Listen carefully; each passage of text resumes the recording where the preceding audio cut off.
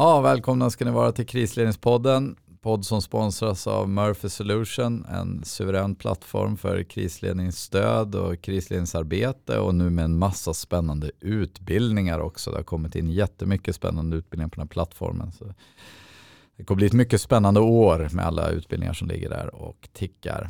Vi har också Aktuell Säkerhet som ni vet som sponsrar av podden. In och prenumerera på deras nyhetsbrev och läs allt ni behöver om säkerhetsområdet på den sidan.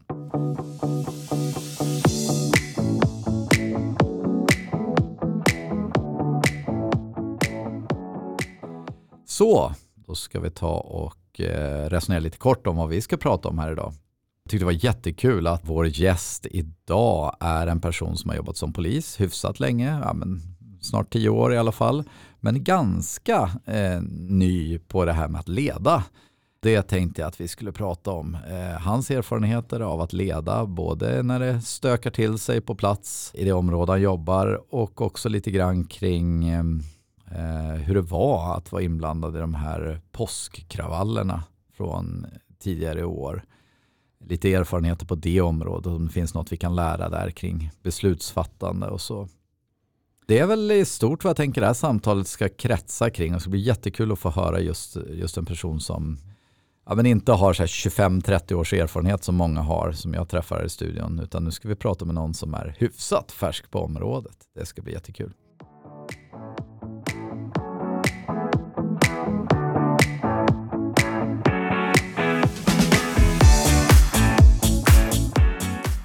Så med mig idag har jag Martin Ahnlund. Du får presentera dig själv. Vem är du, Martin? Ja, vem är jag? Ja, som du var inne på. Inte jobbat jättelänge, men lagom länge för att vara lite svensk. Det blir 9 år i januari. Primärt jobbat ute i en vanlig polisbil i det som nu heter Loop och Järva.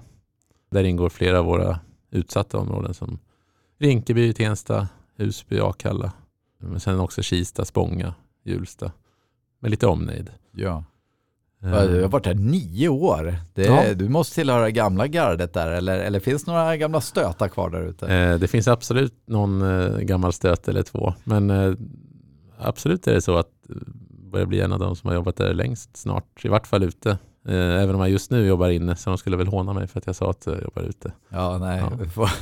Vi tar med den brasklappen då. Men det är ju rätt intressant. Du har alltså varit där under egentligen en period när vi har haft en väldigt negativ utveckling också kopplat till, inte minst skjutningar. Det är ingen som har undgått den frågan. Det måste ju ha börjat eskalera i samband med att du kom ut. Kan det vara så? Ja, när jag var klar med min aspirant. Bara någon vecka efter det vart jag platschef på brottsplatsen för den skjutning som sen utlöste hela våldsspiralen. Så det har väl pågått sedan jag började helt enkelt. Jag hoppas inte jag har haft någon negativ inverkan just i den delen. Vi får hoppas att det är tvärtom. Men du ser, du kan verkligen sätta fingret på att det var en viktig händelse då som ledde till där vi står idag. Precis. Otroligt. Hur är känslan nu då? För en annan då som egentligen får läsa till sig allting via media, så känns det som att det är extremt negativ utveckling senaste tiden. Ja, det beror lite på med vilka glasögon man tittar, skulle jag säga. Om man kollar strikt för liksom vår arbetsmiljö och hur vi har det, så har det med tiden blivit bättre och bättre faktiskt i området. Första åren egentligen så var det ju väldigt mycket angrepp mot polispersonal och svårjobbat på väldigt många sätt. Man fick åka flera patruller för att ta hand om en snattare då, för att någon måste vakta polisbilen och sådär. Det behöver vi liksom inte längre. Det har blivit bättre idag. Mycket bättre. Sen är ju den kriminalitet som plågar området, den finns ju kvar. Så för medborgarna är det fortsatt illa, om man säger så. Men ni har fått något drägligare arbetsmiljö, med andra ord? Ja, avsevärd skillnad skulle jag vilja påstå. Ja, det är ju positivt att höra. Vad är hobbyanalysen till den? Ja, till den utvecklingen? Hobbyanalysen till den är att vi dels har haft ett långsiktigt arbete i området. Det finns väl inga områden i Sverige, tror jag, där man ser poliser så ofta som i de här områdena. Vilket kanske i och för sig inte heller alltid skapar trygghet. det kan ju kännas otryggt att alltid behöva se polisen. Men sen är min egen lilla hypotes så där, det är att de här något större nätverken som var när jag började har splittrats till flera mindre. Om man då skulle benämna dem som motståndarsidan, så har motståndarna inte samma kapacitet att samla ihop många människor just nu. För att de är för upptagna med att ha konflikter med varandra. Just det, alla de här interna konflikterna också spär på, eller tar på krafterna så att säga. Ja, tar på krafterna och man är för upptagen med att hålla sig undan för varandra egentligen. Ja, just det. Så man kan inte ge sig på oss. Ja, inget ont som inte för något gott med. Nej, säger jag. Men intressant. Det är en väldigt intressant aspekt av det hela. Får se om det håller i sig. Det vore ju inget negativt ur den aspekten i alla fall. Nej. Och ja, men du har ju onekligen så här under ändå en förhållandevis kort karriär fått uppleva en hel del av grejer som, när jag backar banden, när jag började som polis slut på 90-talet, det här var inte vardagsmat på något sätt. Medan ni har varit mitt i stormens öga under en ganska lång period. Vi bortser från den tid när du liksom jobbade som vanlig polis, men idag då, för du kan utses idag till typ polisinsatschef för en skjutning. Det skulle kunna hända. Absolut. Hur går tankarna då? Du har jobbat så pass länge nu. Så när du startar upp ett sånt arbete, okej, det kommer in misstänkt skottlossning, man kanske till och med vet att någon har blivit skjuten, det är rörigt på plats. Hur går tankarna då när du utses till polisinsatschef? Ja, då går det många processer samtidigt i huvudet såklart. Men först och främst blir det ju att se till att vi har rätt resurs och tillräcklig resurs att skicka fram.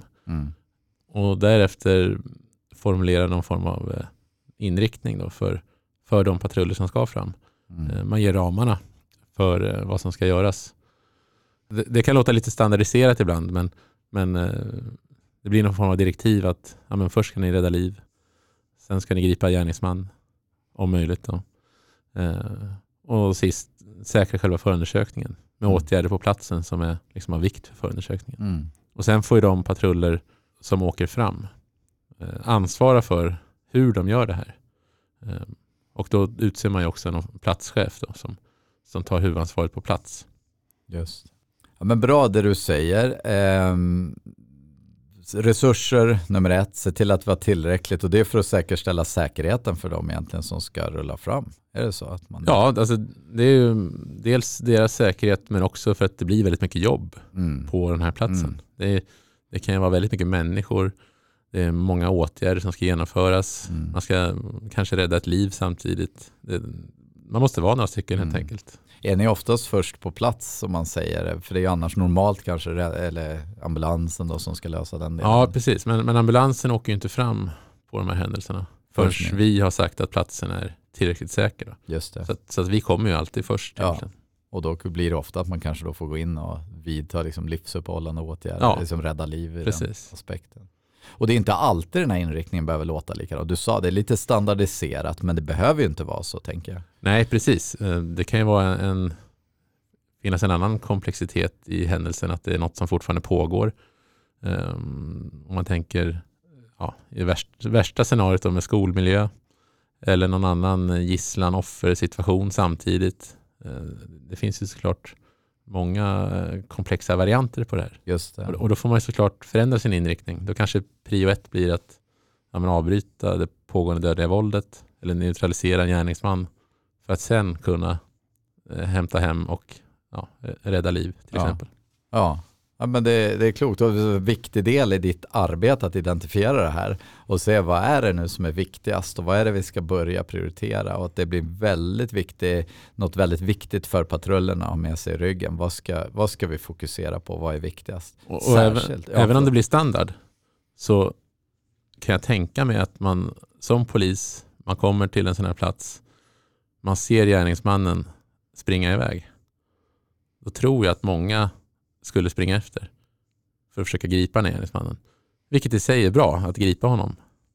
Men då kanske vi har någon som inte överlever. Därför blir det viktigt även om det blir standard. Så att det blir tydligt att det ni ska göra först är att rädda liv. När det är räddat, då går vi vidare. Ja, det kan ju lika väl vara så att jag är först på plats, jag sätter igång och räddar liv och nästa patrull får då börja jaga efter gärningsmannen. Precis. Så att man bara har en tydlig tågordning. Ja, men det är alldeles utmärkt. Och du brukar säga det också, jag vet att jag har hört det, så du vill inte fram till platsen som polisinsatschef. Och det har vi hört förr i den här podden. Så. Men jag vill höra dina. Varför vill du inte fram dit i smeten? Det finns flera anledningar. Den främsta anledningen är att jag själv då gärna dras med in i det här kaoset, om du får kalla det. Det är en miljö jag ändå trivs att vara i. Och då börjar jag själv springa runt och försöka rädda liv och gripa gärningsmän och allt annat. Och då tappar jag hela min funktion. Det blir helt värdelöst, rent ut sagt. Och sen är en annan aspekt att är man framme på platsen, då kommer man ju få massor med frågor, exempelvis från polispersonal eller allmänhet som ska gå till platschefen. Men då går de direkt till mig istället eftersom jag är där. Och då blir det väldigt många processer samtidigt. Och då tappar jag den här översynen som jag vill ha över hela insatsen. Ja, du skulle råka fram där och vara mitt i smeten så kan man säga att du kortsluter lite systemet bara genom att vara där och vara det där befälet på plats, för det är naturligt att då riktas frågorna till dig. Precis. Ja, det är bra. Ja, men det är jättebra. Som sagt, vi har pratat om det här tidigare, och du ger väldigt tydligt uttryck för att det handlar om att ta distans till en situation hjälper en att stå lite emot sina naturliga instinkter, vilket i det här fallet är liksom rädda liv eller jaga gärningsmän, vilket väldigt snabbt blir påtagligt när man kommer och man ser det. Men står man en bit ifrån så är det mycket lättare att få en överblick och faktiskt ta ett kliv tillbaka. Det är intressant. Jag har pratat med räddningstjänsten och de säger precis samma sak. Och mina erfarenheter säger också samma sak. Det är ett sätt att hjälpa en att inte dras in i situationen. Och så utser du platschef som du sa, exakt, och det är den som blir ansvarig på plats där då. Och ditt bollplank i de här frågorna, alla rapporterar inte mot dig utan man rapporterar mot den här platschefen istället. Så får den filtrera lite och så är det den du har dialog med. Ja, och på en plats kan det finnas flera platschefer, fast för olika saker. För deras processer måste också vara på en rimlig nivå. Exakt. Får man de resurserna då? Eller är det svårt idag att jaga fram det som behövs för att göra ett bra jobb där? Man skulle alltid kunna ha mer, kan man väl säga. Men det är klart att det finns en resursekonomi i allt också. För även om vi har en skjutning så stannar inte resten av samhället. Ja, men det är klart. Vi måste ju finnas för alla såklart. Men generellt tycker jag, i vart fall initialt i sådana här insatser, att man har ganska god resurs. Ja. Ni är många, fler som jobbar där idag än det var förr i alla fall, om inte annat. Absolut, och vid sådana här händelser så kommer ju kanske hela Stockholm Nord eller hela regionen kan hjälpa till. Man prioriterar på ett annat sätt. Men jag skulle också vilja säga, om man ska vända på den diskussionen lite. Jag hade en så här fantastisk mentor en gång i tiden. Han sa det också, passar för att trycka på för mycket resurser initialt. Han liknar vid en korsning. Så man har ett problem mitt i korsningen. Man har två bilar som har krockat och så bara matar man på resurser. Risken ibland är att resurserna gör ingen nytta eller man skjuter på för mycket. Så att lagom är bäst någonstans också. För det blir väldigt mycket att hantera om man får för mycket resurser väldigt tidigt. Man måste bringa lite ordning i kaoset och det kan ibland vara enklare att göra med något färre resurser. Håller du med mig? Ja, men det är en intressant tanke faktiskt. Annars kan ju den stora resursen bli ett eget kaos, lite grann som du säger. Ja, man bygger in ett eget kaos och så helt plötsligt så får man bara stå och organisera sina egna resurser istället för att faktiskt komma igång med saker och sen successivt tillföra resurser. Det ligger en bra tanke, och jag vet känner du säkert till, det här kanske är gammal skåpmat idag, men då pratar man också att när man får mycket resurser, lägg dem i reserv istället. Så låt dem vänta och sen tar man fram dem när man ser vart behoven finns. Så har vi en stor rånarjakt eller vad det nu kan vara, men vi vet inte riktigt var de har tagit vägen, men då kastar vi inte ut alla och letar efter den, utan man har några, och sen när man börjar få upp korn på de här rånarna, då trycker man på med den stora resursen. Så det är ju liksom att inte spela alla kort på samma gång. Men Du blir polisinsatschef, men sen misstänker jag också på sådana här lite större händelser. Då kommer någon slags regional insatsledare också och tar över befälet efter ett tag. Så länge denna inte är upptagen med något annat då. Men absolut, och då får man rollen som biträdande polisinsatschef och sköter egentligen kommunikationen neråt i insatsen och hanterar det man redan har dragit igång, kan man säga. Och sen kommer den regionala insatsledaren och sköter alla andra bitar uppåt och utåt mot andra enheter och tar ju såklart över beslutsfattandet liksom framåt i insatsen. Man har ju en dialog tillsammans egentligen, men att man som biträdande polisinsatschef ändå fortsätter i det liksom operativa arbetet. För där är man så pass insatt. Man har varit med från början. Det finns ju ingen anledning för en regional insatsledare att gå in och overrida ditt ledarskap givet att det flyter på någorlunda bra. Ja, att jag har sagt sunda och rimliga saker. Liksom. Så. Och då startar ett samarbete med er på någon slags ledningsplats. Ja. Och där rollfördelningen som jag förstår är där du bibehåller det operativa ledningen och han eller hon mer får samverkansdelar, rapportering mot, man kanske har gått upp i stab, även uppe i polishuset. Ja, alla möjliga tänkbara personer att samverka med. Eller hur? Och det är väl som viktigt att ha med så här också en skjutning. Absolut ska man lösa det där och då på plats, men det är ju en jätteapparat som startar inom polisen också. Verkligen. Vad är det mer man gör än att bara liksom lösa det där på plats? Ja, det är ju... Då börjar man ju redan egentligen titta på vart hämnden kommer också. Just det, vart smäller det igen? Precis, vart smäller det igen? Planera för det. Resurs för att kanske ha någon trygghetsinsats. Alla utredningsåtgärder som ska göras. Alltså det kräver ju en jätteorganisation egentligen. Ja. Bakom eller utöver det blåa i uniform som syns på platsen. Liksom. Exakt.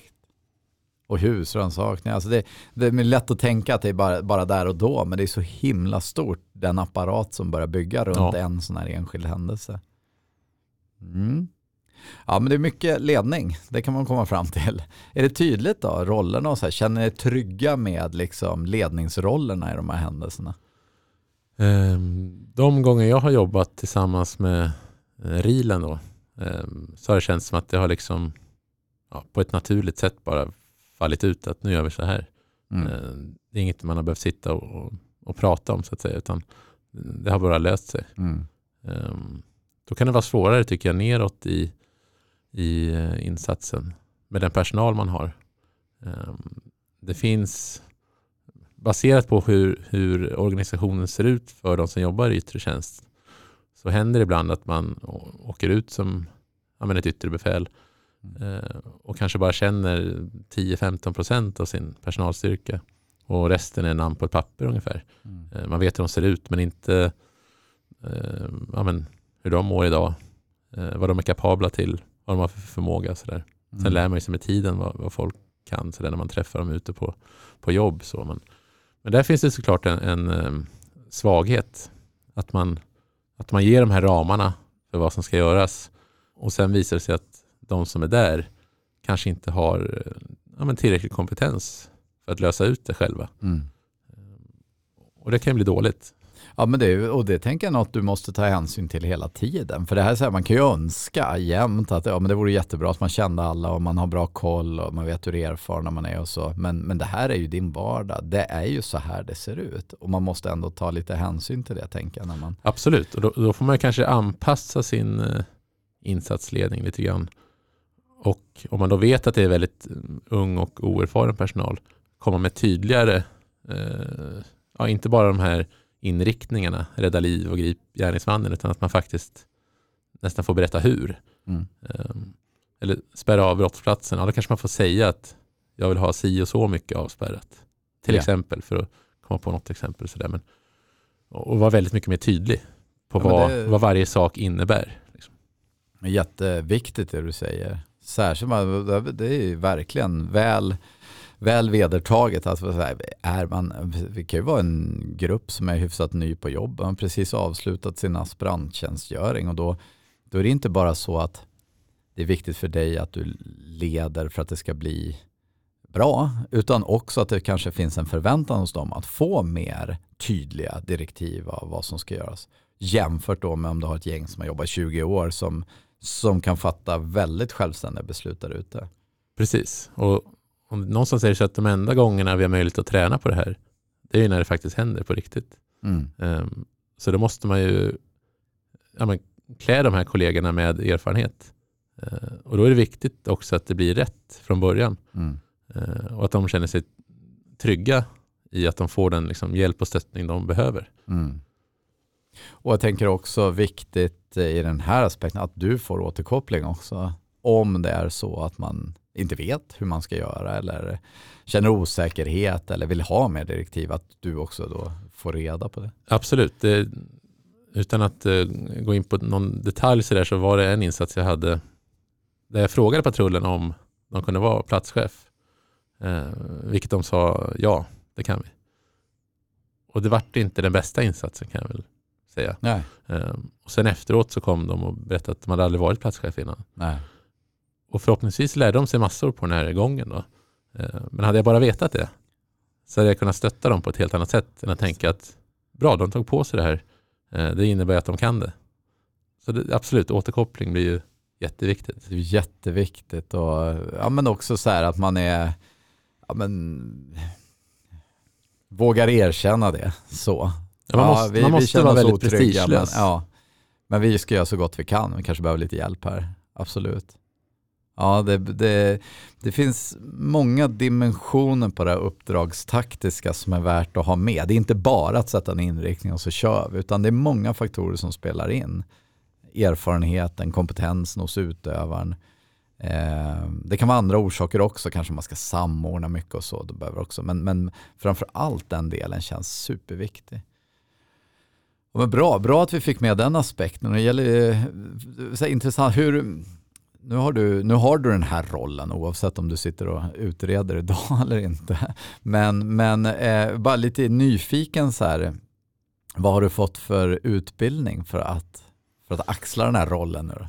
Ja, precis. Om man håller sig till själva ledningsdelarna som jag tänker att du kanske vill göra, så har jag väl primärt gått 2 olika ledningsutbildningar på, vad blir totala tiden? Om det är 3 veckor kanske. Ja. Och sen har man haft ett kortare intro egentligen i tjänsten. Just det. Där jag har åkt med någon som redan är ytterbefäl till exempel. Just det. Under en period tills den bedömer att nu är Martin redo. Och liksom kan stå på egna ben. Ja, exakt. Ja, men det låter ju alldeles utmärkt. Ja, men det är bra. Det här tycker jag men det är en superviktig del. För jag vet ibland, jag ska inte säga att det var så förr, men om jag bara säger att det är som inte otänkbart ibland. Man tänker så här, men det här är en lax som har jobbat länge. Den har koll på läget. Den får bli ledare. Ja, men det är så himla viktigt att man också får den här verktygslådan med vad ska jag göra, hur förväntas jag göra och få liksom, teori och övning på området för att känna sig trygg när man kliver ut. Ja, verkligen. Teorin kan där och då kännas väldigt konstig och tung, tyckte jag själv i alla fall, med alla ledningsprinciper och metodstöd och figurer man ritar och det var ju hur mycket som helst som bara rann över en. Men jag har ändå känt när jag väl varit ute sen att visst, jag kanske inte sätter mig i polisbilen under färd i en skjutning och ritar liksom modeller för hur man ska leda det här. Men det finns ändå i bakhuvudet och påverkar min tankeprocess så att jag ändå tänker på rätt sätt. Exakt. Så det är det, tror jag, som de utbildningarna gör egentligen. Väldigt klokt sagt. Jag tror också det. Jag tror att det påverkar. Och det tar tid innan man fullt ut får effekten av en sån utbildning. För det ska kombineras med de erfarenheter man sen också då får. Men något ytterligare som jag skulle vilja lägga till det är också att det är faktiskt lättare att utvärdera efteråt. Man har någonting gjorde vi enligt det här? Så även om man inte tänker det just där och då, så har man ändå något vettigt teoretiskt att bolla emot. Vi borde ha gjort så här. Vad beror det på? De här teorierna. Man kan hitta en del svar där för att liksom slippa uppfinna hjulet varenda gång. Ja, men superbra och kul att höra att det rullar på. Att du har fått saker som klär dig för att kliva in i rollen också. Och som sagt, det här, jag håller helt med. Det här är en lång process. Och man blir nog aldrig fullärd. Men det här kombinerat med den erfarenhet man får, det är liksom det som blir kraftfullt. Sen var du också inblandad i de här, ska vi backa bandet, vad var påskkravallerna för någonting? För det är lite intresserad att höra kring dem. Du blev indragen i det i alla fall, men vad var det för någonting? Vad kom det sig? Vad hette det? Påskupploppen? Ja, jag vet inte vad de döpte det till slut, men vi kan väl kalla det för påskkravallerna. För det var det jag tror det stod i tidningen. Vad var det? Ett samhällsfenomen på något sätt. Samhällsfenomen. Som löpte över några dagar och sen dog ut. Jag satt hemma och var ledig i början av påskhelgen och såg att det här började dra igång på olika platser. Och det var den här, vad heter han? Rasmus Paludan som skulle bränna Koranen. Visst var det som var upptakten till det här? Ja, tillsammans med sina då kritiska budskap mot... Just det. Och det här väckte extremt ont blod och det började koka på många platser i Sverige. Så var det. Precis. Och det vart väl, vet inte jag har inte grävt djupare i det, men det var väl enligt media i alla fall också till viss del påhejat från andra, främmande makt helt enkelt. Ja, det var en massa, vi behöver inte, jag vet inte, det kanske har gjorts någon jättebra utredning vad det berodde på så, men att du skulle i alla fall, du var satt att hantera konsekvenserna av detta. Och vad sa du? Du var hemma på påsk och fick... och satt och hoppades på att jag skulle bli inringd helt enkelt, för att jag kände att jag vill hjälpa till. Det väcks något i när kollegor är illa ute liksom. Så att jag åkte på söndagen ner till Norrköping. När började det här då? Torsdagen tror jag. Torsdag, nu är det påsk så det är lätt att komma ihåg vilka dagar det är. Exakt. Det började på torsdagen och sen var det ett par riktigt kärva dagar där. Det var det. Där, vi behöver inte gå in i detalj på det, men många poliser farade för sina egna liv. Det var jättestökigt, det brändes polisbilar och det var ju nästintill liksom krigszonen man såg på tv i alla fall, utan att ha varit där. Ja, det var alla gånger det mest... jag har aldrig mött så mycket våld, kan jag säga, någonsin. Nej. Det är en av få gånger som jag har jobbat och känt så här att undra om jag kommer hem ikväll. Och när man jobbar och har en övertygelse om att någon, antingen en polis eller en om vi säger demonstrant då, någon kommer avlida till följd av det här våldet.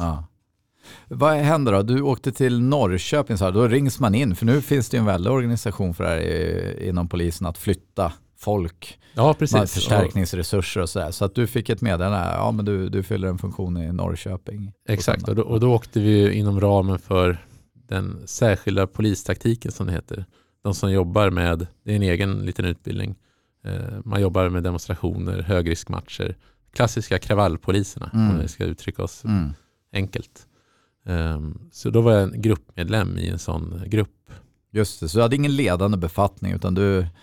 Nej, precis. Då var jag en vanlig gruppmedlem. Just det. Så var vi några grupper som skulle åka ner till Norrköping för att hjälpa till där nere helt enkelt. Och var det mitt under brinnande kravaller eller var det så att ni kom ner innan det riktigt hade satt igång? Hade ni så att säga lite förberedelsetid eller kastade ni bara rakt in? Vi åkte ner och det drog igång precis innan vi var framme kan man säga. Så att man kan ju säga att vi kastades in egentligen i ett inferno. Ja. Hade ni tid på vägen ner? Jag misstänker att ni ändå bara resonerat. Apropå det här med inriktningen. Hur lät inriktningen som ni skulle jobba mot? Fanns det någon sån formulerad? Nej, det fanns inte riktigt det. Utan det skulle klarna efterhand. Kolla. Utan det var mer så här, nu är vi ett gäng poliser. Nu åker vi ner och sen får vi se vad det är vi ska göra. Lite så. Just det. Och då precis när ni anländer där nere, då har det satt igång igen. Och vad är det som har satt igång? Vad är det ni möts av när ni landar? Det vi möts av egentligen är, eller på vägen ner, då hör vi att kollegor som jobbar lokalt där, som redan är där, hamnar i så kallat rött läge. Och det är en benämning när det liksom är, det är fara för eget liv egentligen. Ja.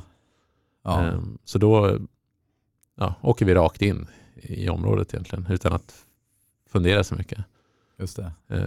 För att se, för ens få en lägesbild hur det ser ut här. Ja. Jag har aldrig varit i Norrköping innan på det sättet. Bara det. Ja. Bara det, orientera sig. Vart är vi precis. någonstans? Ja, det är en del av det. Och vad möts ni av då? Vad är det ni ser när ni rullar in? Det jag upplever att jag ser då, det är ett helt lokalsamhälle som uttrycker sitt hat egentligen genom att gå till angrepp mot oss. Och det är en sån massiv stenkastning så att jag kan inte riktigt beskriva det för de som inte har varit där egentligen. Alltså det var på en helt annan nivå. Det bara smattrade och smällde i bussen. Och det brann bilar och allt, det var barrikader och det var som att åka in i någon form av krigsfilm, kändes det som. Ja. Och väldigt annorlunda mot liknande upplopp och sådär jag varit i, för att det var inte de här, om vi ska säga lite slarvigt, unga gängkriminella som ville liksom bråka med polisen. Det var hela samhället. Jag såg gamla gubbar egentligen hiva stora stenar. Såg mammor som hade sina barn bredvid sig som kastade sten. Liksom. Det var hela samhället. Och vad gör ni? Bara se den här bilden när ni kommer in där och stenarna haglar på bilen. Vad gör ni rent faktiskt? Vad säger gruppchefen i bussen? Misstänker att ni hade en sån. Vad blir de första grejerna ni gör? Det är bara kaos. Ja, då var det bara kaos. Och så vi åkte runt där ett tag egentligen i en cirkel och var under angrepp. Och för att också kunna ge en lägesbild tillbaka till avdelningschef och annan ledning hur det faktiskt ser ut. För det var ingen som riktigt visste. Nej. Och sen försökte vi hämta hem så att säga. Åka in i lite större formation. Kraftsamla lite. Samla ihop lite och åka in flera. Försöka kanske splittra det här. Kanske frihetsberöva någon. Vilket var jättesvårt. Sen var det några sådana vändor fram och tillbaka egentligen. När vi åkte i våra fordon. Åkte in, hoppade ut, försökte springa ikapp någon och sen vart under hårt angrepp och fick retirera och sen ta ett nytt varv. Liksom. Kommer tillbaka till det här. Börjar det klarna nu vad ni har för uppgift med en inriktning och liksom en idé vad ni ska göra? Idén då blev ju att tillsammans då med våra fordon, kanske från olika håll, försöka frihetsberöva så många som möjligt egentligen. För att liksom, få det här att ebba ut. På så sätt, ta bort. Ja, men det var ju flera hundra och fick man en per varv så det skulle ta ett tag. Det skulle onekligen ta ett tag. Och sen efter några varv så kände man väl kanske att det här var inte så effektfullt. Så då funderade man väl på någon ledningsnivå vad vi egentligen ska göra. Och då kom ett beslut att vi skulle ta en bro. Och det var lite otydligt varför egentligen. Vad det var som var så viktigt med den här bron. Men den skulle tas i alla fall. Det lät lite som att den skulle tas till varje pris. Så då fick vi kraftsamla lite grann. Och sen försöka hitta ett bra läge. För den här bron var nämligen helt full med demonstranter. Så det var liksom inte bara att åka dit. Men det var något läge där den inte var så full. Så då tryckte vi på med det vi hade. Och lyckades ta den här bron då. Men sen då om man pratar ledning så fanns det inget nästa steg. Utan den här bron ska bara hållas. Det var en bro mellan två bostadsområden med en liten affär i mitten. De här bostadsområdena var lite upphöjda. Så den här bron liksom knöt samman de här områdena med varsin stor innergård. Så där stod vi på bron. Och vart angripna bara från alla möjliga håll. Men vårt jobb var att hålla bron bara. Gjorde ni det? Ja. Eller fick ni retirera? Nej, vi höll bron faktiskt. Det var ju flera gånger att vi fick springa över bron och splittra liksom folksamlingen. Och sen var vi tillbaka tryckta. Och sen böljade det sådär fram och tillbaks ganska länge. Fick du reda på i efterhand sen då, vad syftet var med den där, att just göra det där? Ja, med reservation för att det kanske har kommit fram något ännu senare eller något som jag har missat, så var det var en symbolisk viktig grej. Den här bron skulle vara under våran kontroll. Mm. Och det kan man ju kanske diskutera sett till vad det kostar och om symboliken verkligen är så viktig i det här fallet. Mm. Men som sagt, det var inte mitt beslut och jag har inte pratat med den som fattade beslutet. Så att... Nej, och det vi kan gå tillbaka till, för det är inte alltid så att man men i en stor händelse kommer förstå alla direktiv man får. Ibland måste det bara göras för någon annan sitter på en större lägesbild och bedömer att det här är rätt sak att göra. Så det må vara hänt. Men däremot tycker jag så här, i efterhand sen att kunna få det tydligt motiverat och se vilken min del var i det här. Och kan man även under pågående så skapar det, apropå att vara inne där med uppdragstaktiska, man skulle ändra det där till att säkerställa att vi får kontroll över den här, men inte exakt hur. Måste inte stå på bron, det måste inte ta bron så, men däremot ska vi liksom successivt återta den här symboliskt viktiga positionen och därefter kunna vad det nu än är. Precis, och nu hade man ingen förståelse för varför och det kom heller inget för att därefter. Så att det fanns liksom inget, vi ska bara ta den här bron. Nej. Och inte för att vi sen ska kunna gå in i området eller och för att kunna då själv förstå vad är det vi gör och vad, det är så klassiskt kopplat till det uppdraget. Ja, men verkligen. Och i en sån, när man står på bron och lite grann fruktar för sitt liv, då vill man gärna ha i vart fall en förståelse varför man står där. Och känna att man ändå gör ett viktigt jobb. Så det att skapa en förståelse för sitt uppdrag är ju superviktigt. Hur reagerade dina gruppchefer i det här då? Vad sa de? Jag tycker att de gjorde vad de kunde. Det blir ju, det är såklart att det är ganska långa och snåriga kommunikationsvägar uppåt och neråt i en sån här stor händelse med många olika ledningsfunktioner. Så gruppchefen pratar inte direkt med den som fattar beslutet om bron så att säga. Så att mycket försvinner på vägen. Och gruppcheferna står ju också mitt i det här. De har ju inte den här, även om de är lite tillbaka så står de ändå i händelsen. Så de måste ju också bara stå där och ta sten liksom. Så det är klart att kommunikationen uppåt blir såklart lite lidande. Ja, men det här är svårt. Vi kan ju börja med att säga att det här är ju ingen lätt situation att leda. Det är svårt också att förmedla lägesbilden bakåt, hur man uppfattar det. Men det är väl kanske ändå, nu ska jag inte förekomma någon slags utvärdering och det kan finnas andra som har andra perspektiv på det här. Men bara genom att höra dig berätta så visar ju det här hur otroligt viktigt det rent uppdragstaktiska, målstyrning eller formulera bra inriktningar som han förstår och att koppla en strategi till hur viktigt det blir för er där ute på plats för att kunna göra något vettigt och inte bara symboliskt stå då och försvara en bro. För det skapar ju mycket frustration också. Exakt. När man är, antingen när man står där eller när man är på väg hem eller dagen efter och tänker så här, varför stod jag på den här bron? Ja. För att ingen vet. Nej, det skulle bara göras.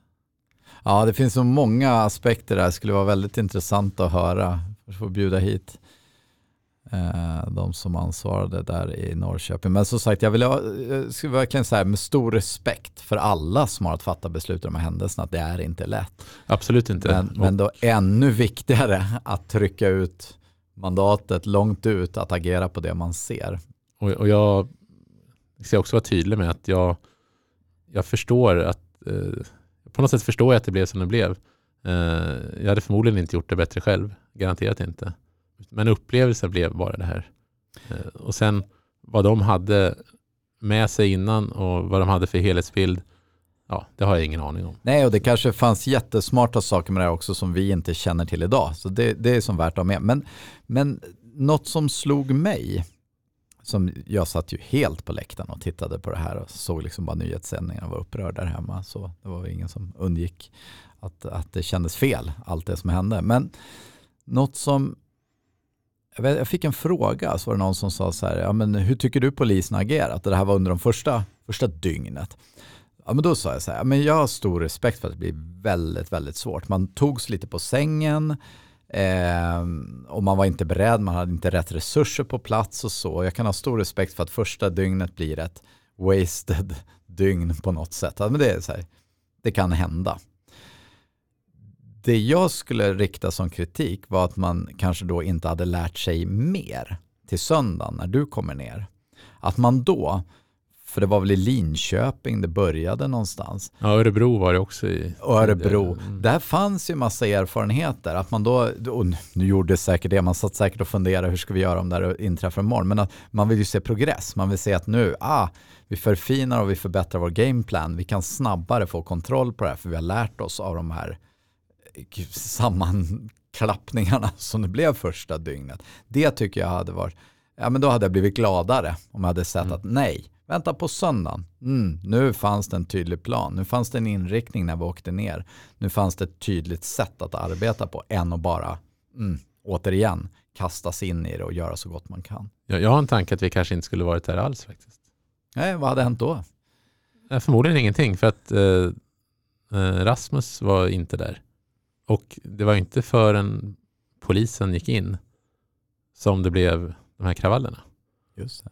Nu säger inte jag att polisen startar kravaller. För kravallen startas alltid den som kastar stenen. Men om inte någon polis hade varit där och han inte är där, då kan ju de stå där och vänta. Men inget annat än så kanske kommer hända. Nej, återigen, man hade kanske kunnat hitta andra metoder att ingripa. Det hade kanske funnits andra exempel än att då återigen rulla in med målade fordon med blåljus för att statuera exempel, men möts av samma våld och egentligen inte löser situationen bättre än man hade gjort dagarna tidigare. Jag är ju också så här, självklart, det ska inte vara okej att barrikadera sig och bryta stenar för att ta konfrontation, men man kan tänka smartare för att komma åt de där gärningsmännen, tänker jag. Och ytterst då faktiskt värna kollegor som får ta i vissa fall då kanske onödigt stora risker. Ja, det är en mycket intressant aspekt, och men jag tycker det är ett lärandet att liksom okej, hur gör vi nästa gång? Det verkade inte funka det sätt vi använde igår. Vi prövar någonting annat, och det återfinns ju onekligen inom ledningsteorin när man pratar om liksom adaptivitet och också att pröva andra metoder för att uppnå samma mål. Och där tror jag att det finns ett problem med att det är en stor myndighet där stora beslut måste fattas i väldigt många led. Så det blir en tröghet i organisationen kontra om det hade varit en arbetsgrupp som har varit med om en händelse och sen sitter man och snackar om det och dagen efter gör man det bättre. Absolut, men det är å andra sidan också krav jag tycker man kan ställa, för det här är core business för polisen, så det får inte vara en ursäkt, tänker jag, utan att det här lärandet mellan händelserna, och som sagt jag vill inte såga det här vid fotknölarna på något sätt, men det var ändå min spontana. Fåglarna efter några dygn borde ha kunnat gjort bättre, och det kanske gjordes bättre, jag vet inte, men ändå så här från läktaren betraktat, konstigt att vi gjorde på samma sätt igen. Ja, men viktigt och viktiga erfarenheter. Okej då, så det här är också intressant, för du är inne och det är som du säger, du farar för ett liv. Jag vet inte om jag kommer hem imorgon eller idag. Hur är det att jobba och fatta beslut under de omständigheterna, skulle jag säga, till skillnad mot hur vardagen ser ut? Ja, där och då var det egentligen inga problem. Då var jag så i det. Och full av händelsen att nu är jag här, nu kör vi liksom. Just det. Och all heder åt alla kollegor som var där. Det var liksom ingen som på något sätt drog sig undan eller försökte backa ur, utan vi var där tillsammans som ett lag liksom. Det var många på läktaren där som hade mycket synpunkter om inte annat, men det är min uppfattning också att det var en oerhörd, man är där för varandra. Ja, precis. Känslan. Och det var ju först efteråt i bussen hem som det började göra ont i kroppen från när man hade blivit träffad. Liksom. När jag kom hem såg jag att min fot var helt blå och svullen. Det kände jag inte då. Nej. Och jag vet att det här var något som tog dig hårt också i efterhand sen. Det var mycket som bubblade upp efter den här händelsen. Hur var hanteringen efteråt då, om man säger? Den var jättebra efter den här händelsen. Med alla de delar man vill ha, så att säga. Med krissamtal direkt efter händelsen på natten när vi kom liksom hem till Stockholm. Uppföljande samtal.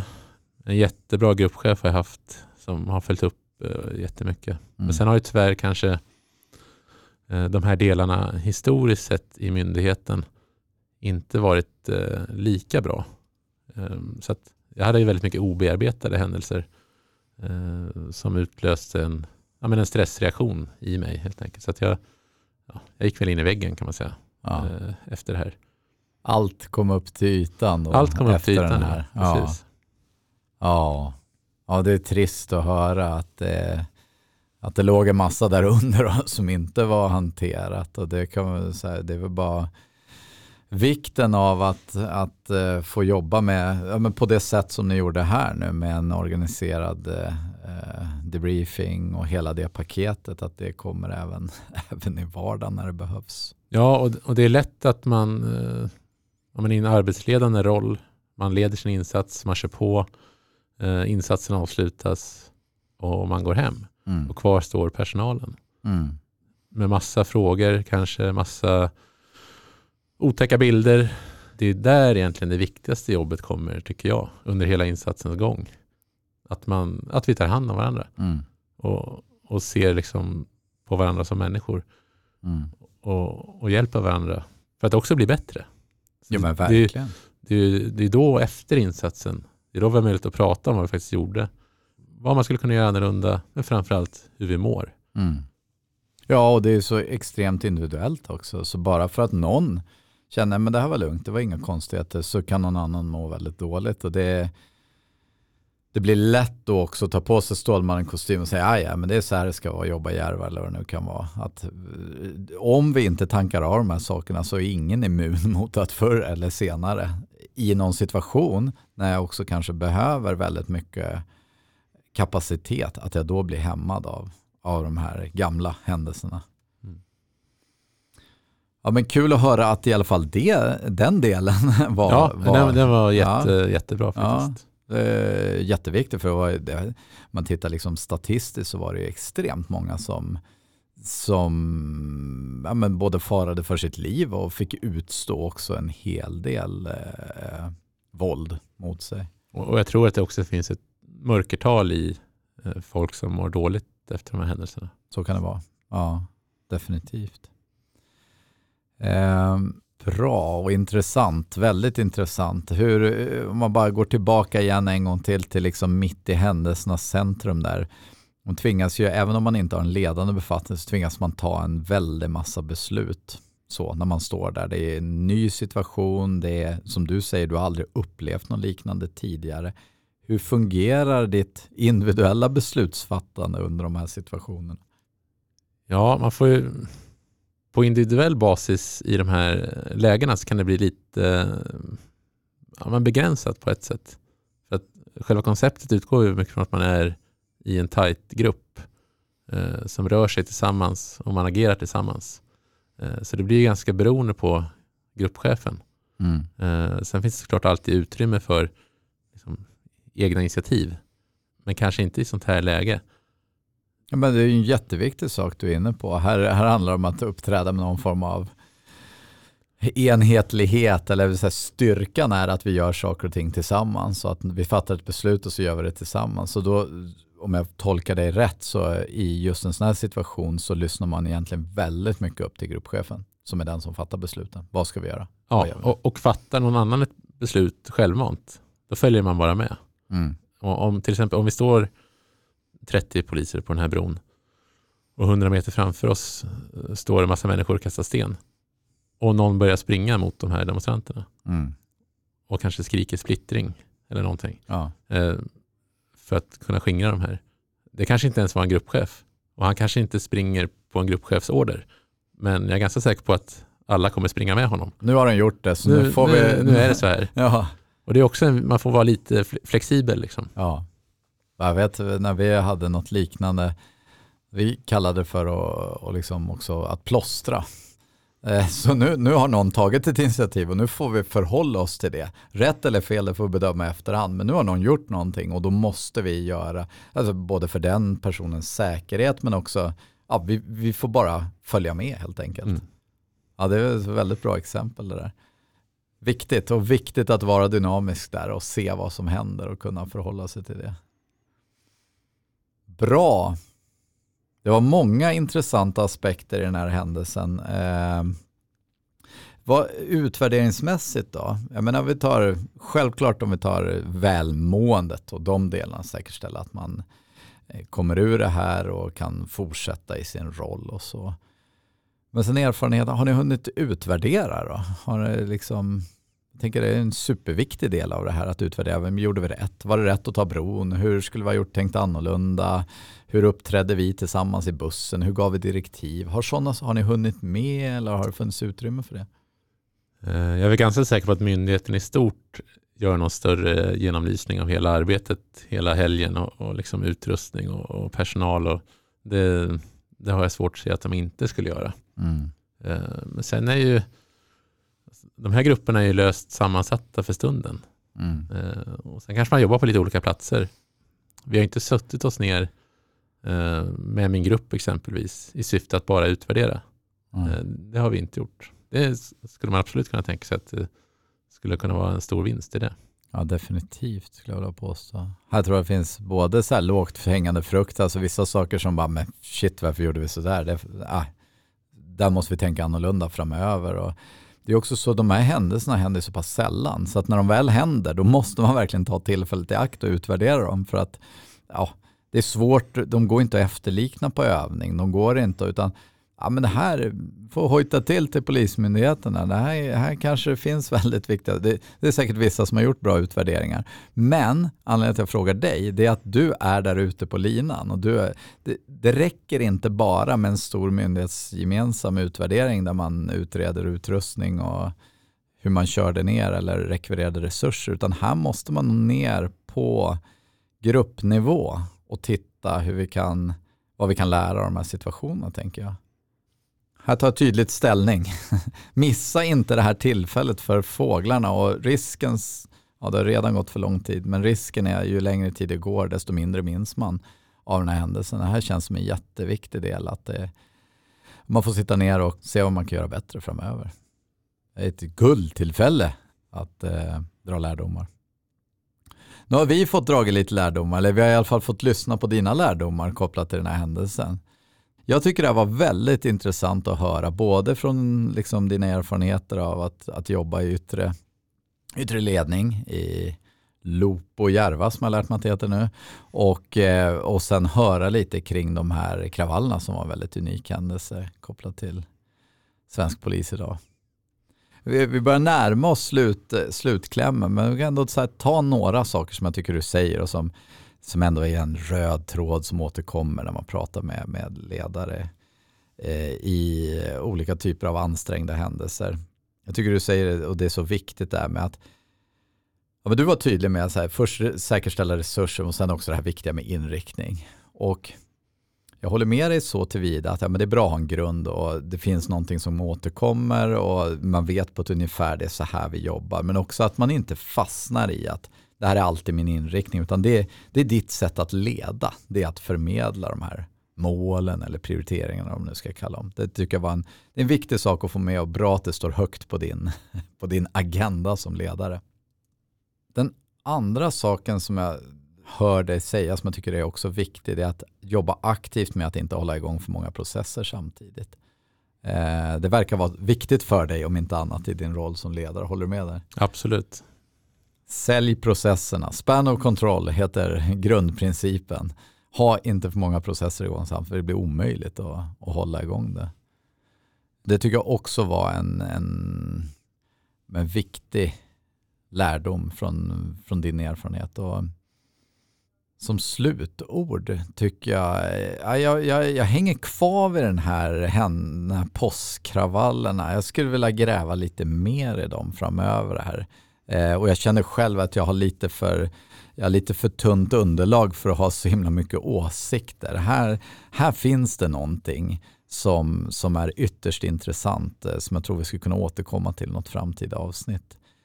Många lärdomar där som jag tror är viktiga att sätta fingret på när det kommer till de här väldigt speciella situationerna som det var. Och de skulle kunna hända igen, tänker jag.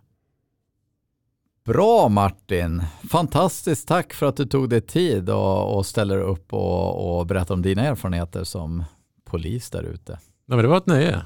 Stort tack. Och till alla lyssnare, återkom gärna med tips på intressanta personer som vi ska intervjua eller om det är någon aspekt som ni tycker att vi ska belysa kopplat till det här ganska breda området. Ha det så bra allihopa och på återhörande.